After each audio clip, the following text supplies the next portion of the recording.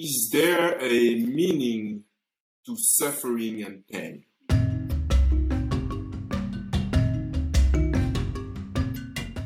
I think sometimes when you suffer, it might be God.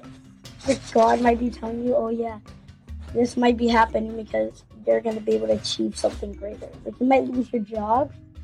God might put fate into it, like that you lose your job. But you might get a better job and become something greater. You suffer, maybe that can be a learning experience. Like, you do something and then you suffer for it for a little bit, you'll learn maybe not to do that again or do something different next time. Never give up. Never give up on your dream.